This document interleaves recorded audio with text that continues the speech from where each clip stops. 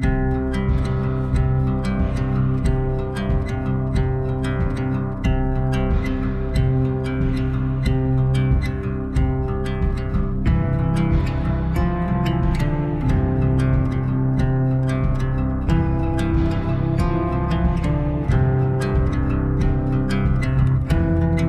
Emmanuel Faith. Welcome to worship today. I'm so glad that you've joined us, whether you're in your home or in a coffee shop or whether you're in one of our venues watching live. We're just really glad that you're here. I don't know about you, but it's good to dig into the scriptures together. This has been a really, really difficult season. I feel like I say that every week, but it's true. And today I just wanted to share a little bit more about what's going on in our life as a family. This has been a challenging season for us too, like I've heard that it has been for many of you. On May 7th, we woke up and we went outside to take out our trash cans and noticed that somebody had gotten into a car accident with our house. That's right, a drunk driver ran into our guest room. Could have done without that. And then right after I got done filming our message for last weekend, I found out that our puppy that we'd just gotten on May 1st had gotten stung in the paw by a bee, and last Wednesday evening he ended up passing away. So all of the 5 of us in the family are gathering around him, petting him, and saying goodbye. And listen, I get it. There's a ton of issues going on in the world right now, and in so many ways, those things seem and are insignificant, but for our family, they just hit us really, really hard. But we all have things that go on in life, and we look at the news and we look at the landscape of our world, and if we're honest, sometimes we just ask this question, God, where are you? Where are you in the midst of it all? In the protests that are going on the injustice that's happening, in the pain, in the hurt, in the questions, God, where are you? And then we look back over the course of history and we see things like the Holocaust and all sorts of injustices that have happened, and we go, God, it just seems like sometimes you're silent when it seems like you should be really loud and it seems like you should be doing something. Philosophers would call this the problem of evil, right? And in so many ways, atheists would camp out on this and go, well, see, that's why you can know there's not a God, because there's so much evil in the world. And they'll say things like, listen, if God is all loving and God is all powerful, then why in the world is there evil in the world? And it's a good question. And I think the follow-up question is, hey, God, if it doesn't seem like you're doing much about the evil in the world, should we be doing anything about the evil in the world? Like, should we try to step in and do something when it sometimes feels like you're silent? See, these are essential questions for us as human beings. We have to wrestle with the question of what do we do with the problem of evil? What do we do with suffering? What do we do with injustice? What do we do with these issues, especially when it seems like God can be silent? See, that's the subject that Jesus tackles in this next parable that we're going to look at. If you have your Bible, please open with me. Matthew chapter 13.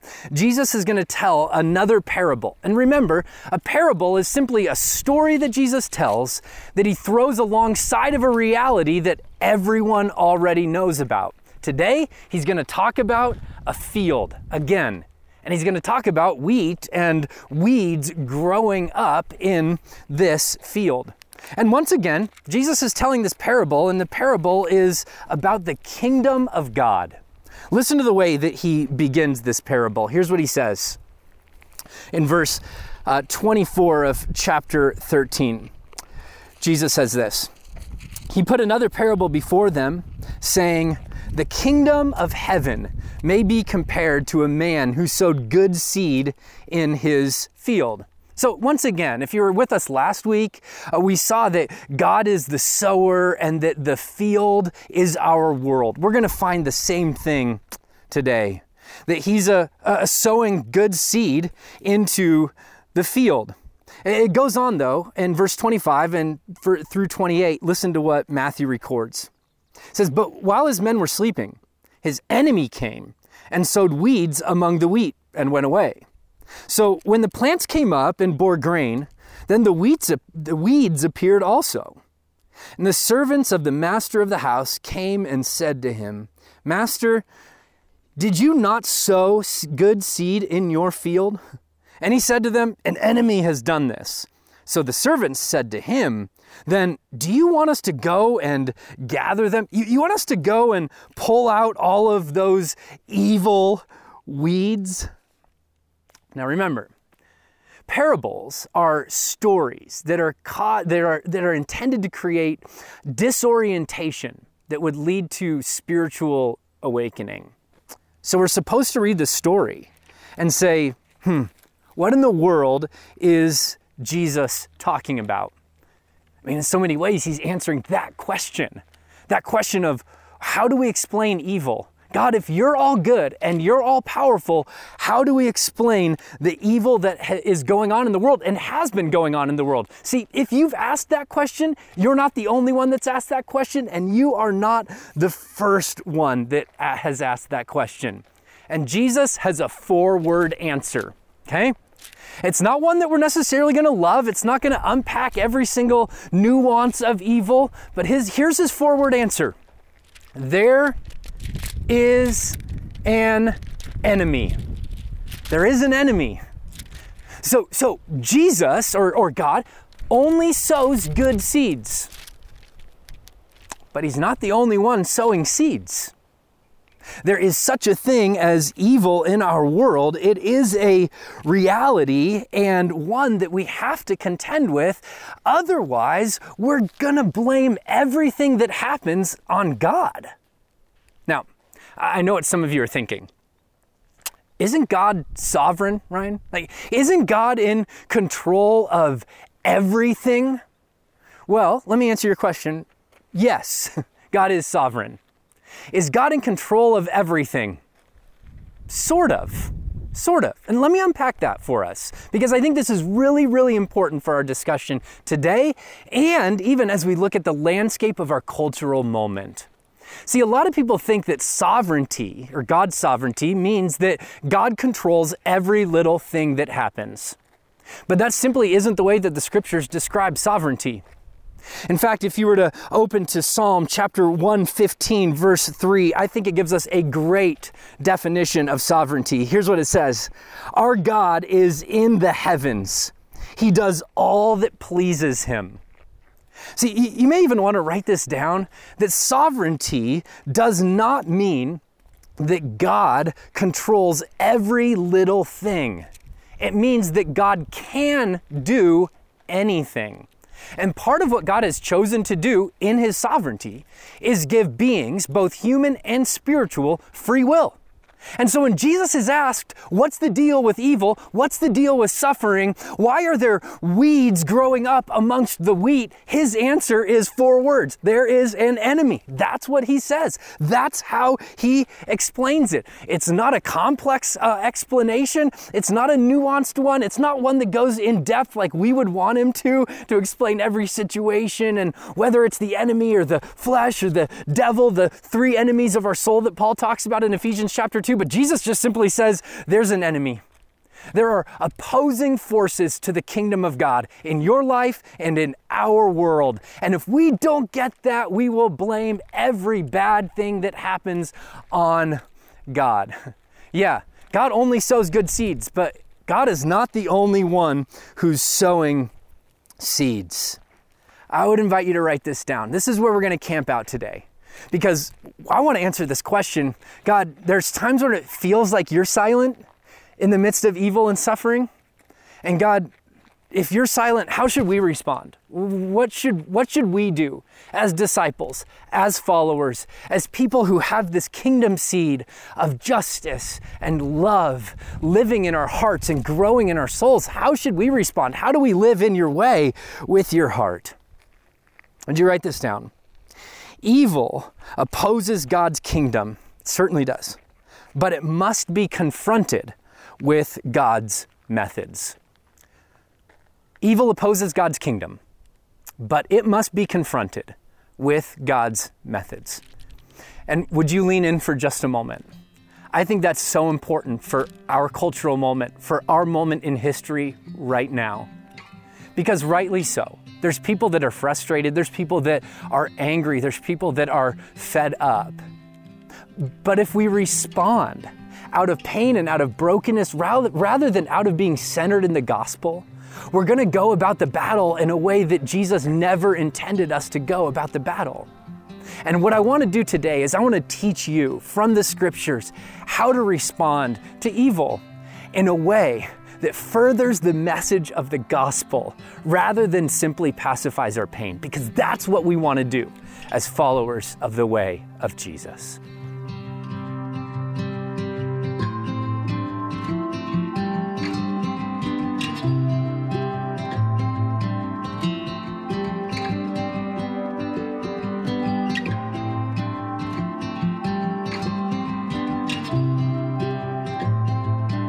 You know, lately we've been talking a lot about all the things going on in our world, and rightfully so. But as we look at this parable that Jesus is going to tell and the way that we oppose evil using God's methods, that applies to issues in our marriages, issues in our schools, at work, when you're wronged at work. I mean, this applies to the many police officers that have reached out to me and have gone, Ryan, I feel like I'm being wronged in this too. I don't know what to do and where to go. I've been lumped into the hole. And so, man, as we look at this parable, it applies broadly to all areas of life.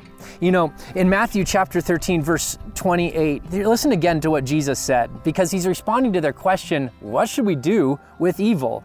And he says, and it said to them, an enemy has done this. An enemy has done this. So the servant said to him, then what do you want us to do? Do you want us to go gather them? Do you want us to go pick all of the weeds and get rid of them, Jesus? I'm sure you'd probably want us to do that, right? Let's pause for a moment and just think about the kinds of evil that Jesus has seen. I mean, certainly he's seen political evil or political wrong under the oppression of the Roman Empire being taken advantage of. He's seen social evils where certain people are kept on the outsides. He's seen religious evil where the Pharisees have taken advantage of people and used the idea of God in order to oppress people. And he knows that he's going to experience personal evil. He's walking towards a Roman cross. So when Jesus talks about evil and tells us what to do about evil, he doesn't do so from the outside looking in. He does this from a very personal, intimate, first-person level. And here's what he says to his disciples. No. Don't go to the fields and try to pick out the weeds and try to pull them up and exert force in order to get your way. Listen to what he says. But he said to them, no, lest in gathering the weeds, you root up the wheat along with them. So here's what I'd like you to write down. As we engage with God's method of confronting evil, we first have to grasp the complexity of badness. I know it's not a great word for it, but we have to grasp the complexity of badness. And don't miss that Jesus tells us exactly why we shouldn't go out into the field and try to pluck up every single weed. Here's what he says: because your discernment isn't great. Because inevitably, you will pluck up wheat along with the weeds. Yeah, evil or badness is complex. And when he talks about weeds, he uses this Greek word, zizania. Would you say that with me, even if you're in your home? Zizania. And it's a long piece of grass or a weed that would grow in a field that would look very similar to a piece of wheat. And so what Jesus is saying is sometimes things look a certain way, but actually your discernment is off. You're not seeing things quite accurately. In fact, do you know that most of us agree with people that agree with us? Most of us come around people and support people that support us. I mean, we could find out that Mother Teresa didn't agree with us and we'd be like, Mama T, I mean, she was just a little bit off, wasn't she? I mean, most of the way that we interact with people is based on our own preferences and our own ideas. And what Jesus says is when you try to confront evil, sometimes if you go after it and try to assault it and try to force your way into overcoming it, you're going to pull up wheat along with the weeds. And he says, essentially, don't do that. But here's what I want you to just grapple with a little bit. Let's go a layer deeper. Because certainly we can see, okay, maybe our discernment about good and evil isn't all that good when we look at the world. But what about our own souls? Did you know in 1 John chapter 4, verse 7, it says, anyone who loves is born of God. So if you love, raise your hand. Raise your hand. I do. Did you know that in 1 John chapter 3, verse 10, it says anyone who does not love or anyone who does not practice righteousness is born of the devil. So let's do this again, a little bit more uncomfortable this time. Don't look around the room, okay? How many of you have ever not loved? Me. I'm a part of that category. I don't always practice righteousness. And so maybe this is a far more complex issue than most of us think. So many of us, myself included, are this mixture of good and right and also of wrong, of things that Jesus is purifying and Jesus is making new. And if we go in and we try to weed out all of the weeds, what do we have to do to our own soul? I think the Russian author and novelist, philosopher Alexander Solzhenitsyn captured it well. Here's what he said. If only we were all so simple. If only there were evil people somewhere insidiously committing evil deeds and it were necessary only to separate them from the rest and destroy them. But the line dividing good and evil cuts through the heart of every human being. That you and me. And I think what Jesus is saying is, whoa, before you start trying to rip out the weeds, we've got to understand the complexity of badness. But listen to the way he goes on, because he's going to give some instruction here. Verse 30, he says, instead, let both grow together until the harvest. Let both grow together. That word let in other translations, in the NASB and others, is the word allow. In the Greek, it's the word ephete. Now, there's two primary translations of that word in your New Testament. The first is let, or allow, or release. Let it happen. The other, and they translate it this way over a third of the times, forgive. Forgive. Forgive that the weeds might grow up along the wheat. Let it happen, or forgive it happening. And I know you go, okay, Ryan, come on now. I'm familiar with John Stuart Mill's quote, the only thing that it takes for evil to flourish is for good people to do nothing. And I think Jesus would say, absolutely, yes and amen. That is true. And what I want you to hear is not Jesus saying to you, well, just let the field go, who cares? That's not what he's saying. He's actually calling us to advocate for good, but he's saying the way to approach opposing evil is not to try to rip it out, not to violently oppose it or abuse it or go after it in that way, but to suffer it, to forgive it, to love it, to enter in the way of Jesus with the heart of Jesus. That's what he's saying. Now, all we have to do is read the life of Jesus to know that he didn't sit passively back and just let evil flourish. No, he confronted it. He drove out demons. He called out the Pharisees. He was for the oppressed. He said to people, no, you're not going to stone this woman. But he did so in a way of love. Of love. Yeah, this parable, please hear me on this, isn't saying that we don't do anything about evil and injustice. It's saying the way that we go about our doing is just as important as the doing itself. Because the method of how we confront evil is a part of the message that we deliver. It is a part of the message that we deliver. So the point that Jesus is making is that evil and badness in the world is not dealt with by attacking it or assaulting it, but rather by forgiving it, by suffering alongside of it. That's what he's saying. And this is exactly what we see him modeling with his life when he goes to the cross. And then he calls us in Matthew chapter 5, verses 43 through 45. He says this, "You have heard that it was said, 'You shall love your neighbor and hate your enemy.' But I say to you, love your enemies. Pray for those who persecute you, so that you may be sons of your Father who is in heaven. For he makes the sun to rise on the evil and the good, and sends the rain on the just and the unjust." Love the way that the early church father, John Chrysostom, said it. He said, "Jesus doth not forbid our checking of heretics, but he does forbid our killing and slaying of them." Yeah, love is a confrontation. Love is a response. And what Jesus says is eventually that love will overcome evil. Write this down.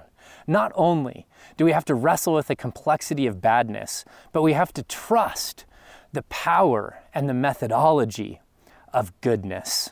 See, the best way to confront evil is to grow the kingdom of love and justice and goodness and peace and hope and patience, and to grow it by the power of the Spirit working within us. Friends, this week, pray for your enemies. Jesus commands us to. Most of us think that's a good idea, but we very rarely practiced it. Pray for our enemies. Maybe another practical way to live this out is we help to meet the practical needs of the people around us. Maybe you share your life. Maybe you share your story. Maybe you ask somebody theirs and you listen. This is coming alongside of people. Or maybe you start to trust that Jesus really did mean it when he said, "Oh, the harvest, it's plentiful, but the workers are few." See, Jesus ended this section, and listen to what he said. He said, "Let them both grow up together until harvest. And at the harvest, I will tell the reapers, gather the weeds first and bind them in bundles to be burned, but gather the wheat into my barn." You see, elsewhere, if you jump forward just a few verses where Jesus explains this parable, jump with me down to verse 39 and listen to the way he explains this section. He says, "The harvest is the end of the age, and the reapers are the angels." We don't have time for that. That's just fascinating. Verse 40, "Just as the weeds are gathered and burned with fire, so will it be at the end of the age. The Son of Man will send his angels, and they will gather out of his kingdom all causes of sin and lawbreakers, and throw them into the fiery furnace. And in that place there will be weeping and gnashing of teeth. Then the righteous will shine like the sun in the kingdom of their Father. He who has ears, let them hear." See, the early followers of Jesus, they held on to this promise that shaped the way that they dealt with evil in their lives and in the world. Here was the conviction that they had. Jesus is coming back. And when he comes back, he will judge the living and the dead. Literally, he will make every wrong right. See, we long for the world that is righted, for evil to be called what it is, for the ways that people have been taken advantage of or abused to be illuminated and brought into the light. And what Jesus is saying, friends, hear me on this. Please don't miss this. That day will come. Yet we can advocate for justice, and in a loving way, we are called to push forward against evil. But we have to keep in mind the reality that one day Jesus will right every wrong. So please write this down. Not only do we have to wrestle with the complexity of badness, and we have to be trusting in the power of goodness, we have to live today in light of eternity. And see, the only way that you can operate with the kind of love that Jesus is calling you and me to operate with hope, with forgiveness, with light, and with light in our world, is trusting that God will one day bring the world to rights. Listen to Romans chapter 12, verses 14 through 21 from the Message version. I love the way that Eugene Peterson paraphrases this. Here's what he says. Bless your enemies. No cursing under your breath. Laugh with your happy friends when they're happy. Share tears when they're down. Get along with each other. Don't be stuck up. Make friends with nobodies. Don't be a great somebody. Don't hit back. Discover beauty in everyone. If you've got it in you, get along with everybody. Don't insist on getting even. That's not for you to do. I'll do the judging, God says. I'll take care of it.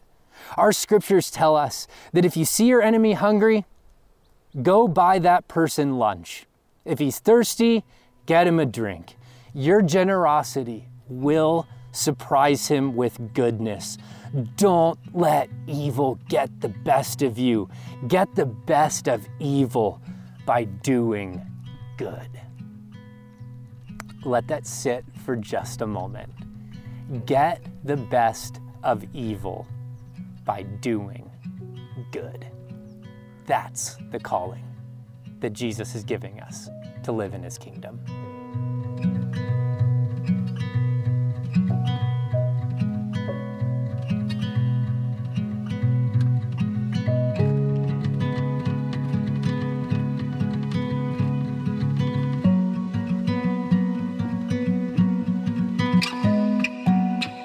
See, the cross of Jesus isn't just something that purchases our new life. It certainly does that. But it also gives us a model of how to live as new creation. And so as we close our time together today, I just want to give us 3 things to really sink our teeth into as we apply this parable to our life today. See, if you were to go and keep on reading, there's 2 more parables that follow in the next 3 verses. One is a parable about a mustard seed that starts out as a small seed and then grows to be a huge bush. The second is a leaven that gets in bread and starts out almost invisible, but then permeates the whole.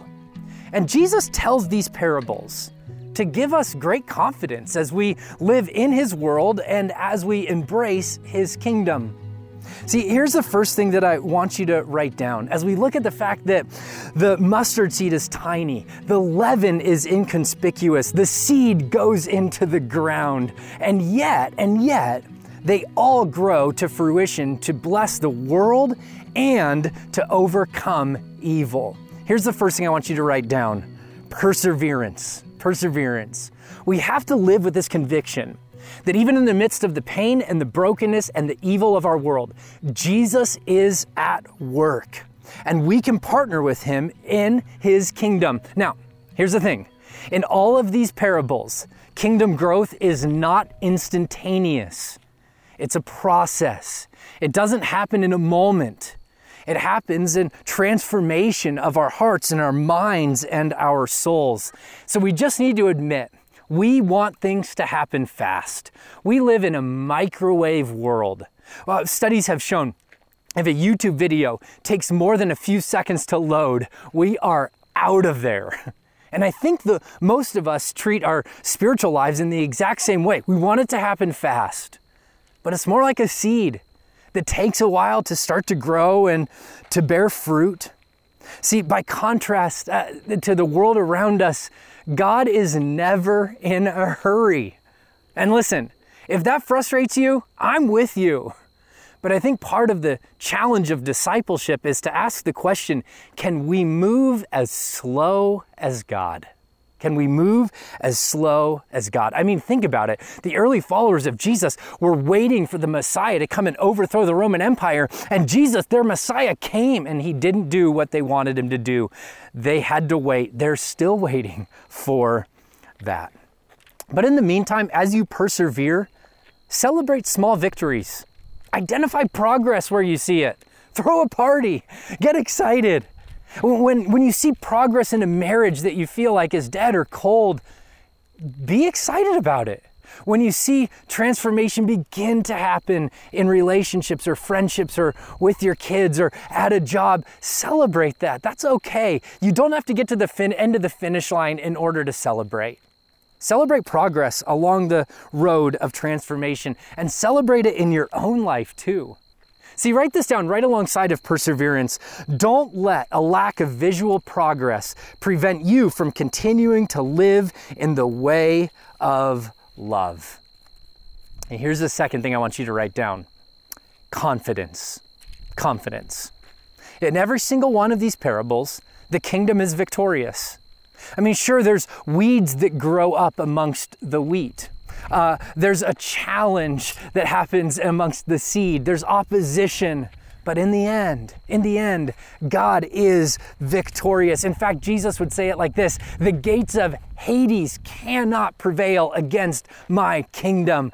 I will win. I will be victorious. Yeah, the enemy is a nuisance, but he's never an actual threat. The success of the kingdom is inevitable.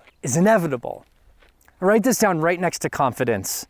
Don't let the growth you see determine your view of God's capacity.